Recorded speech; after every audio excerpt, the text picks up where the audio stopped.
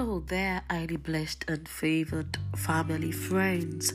Thank you so much for joining me again today at Detox with Abby.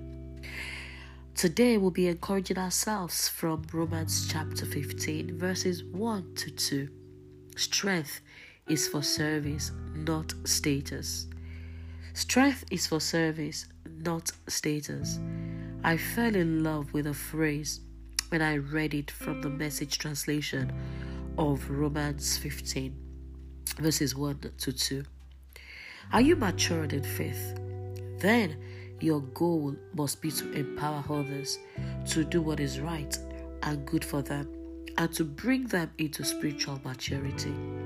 Are you strong and able in the faith? Then your goal is to lend a hand to those who falter and not just do what is most convenient for yourself. Strength is for service, not status.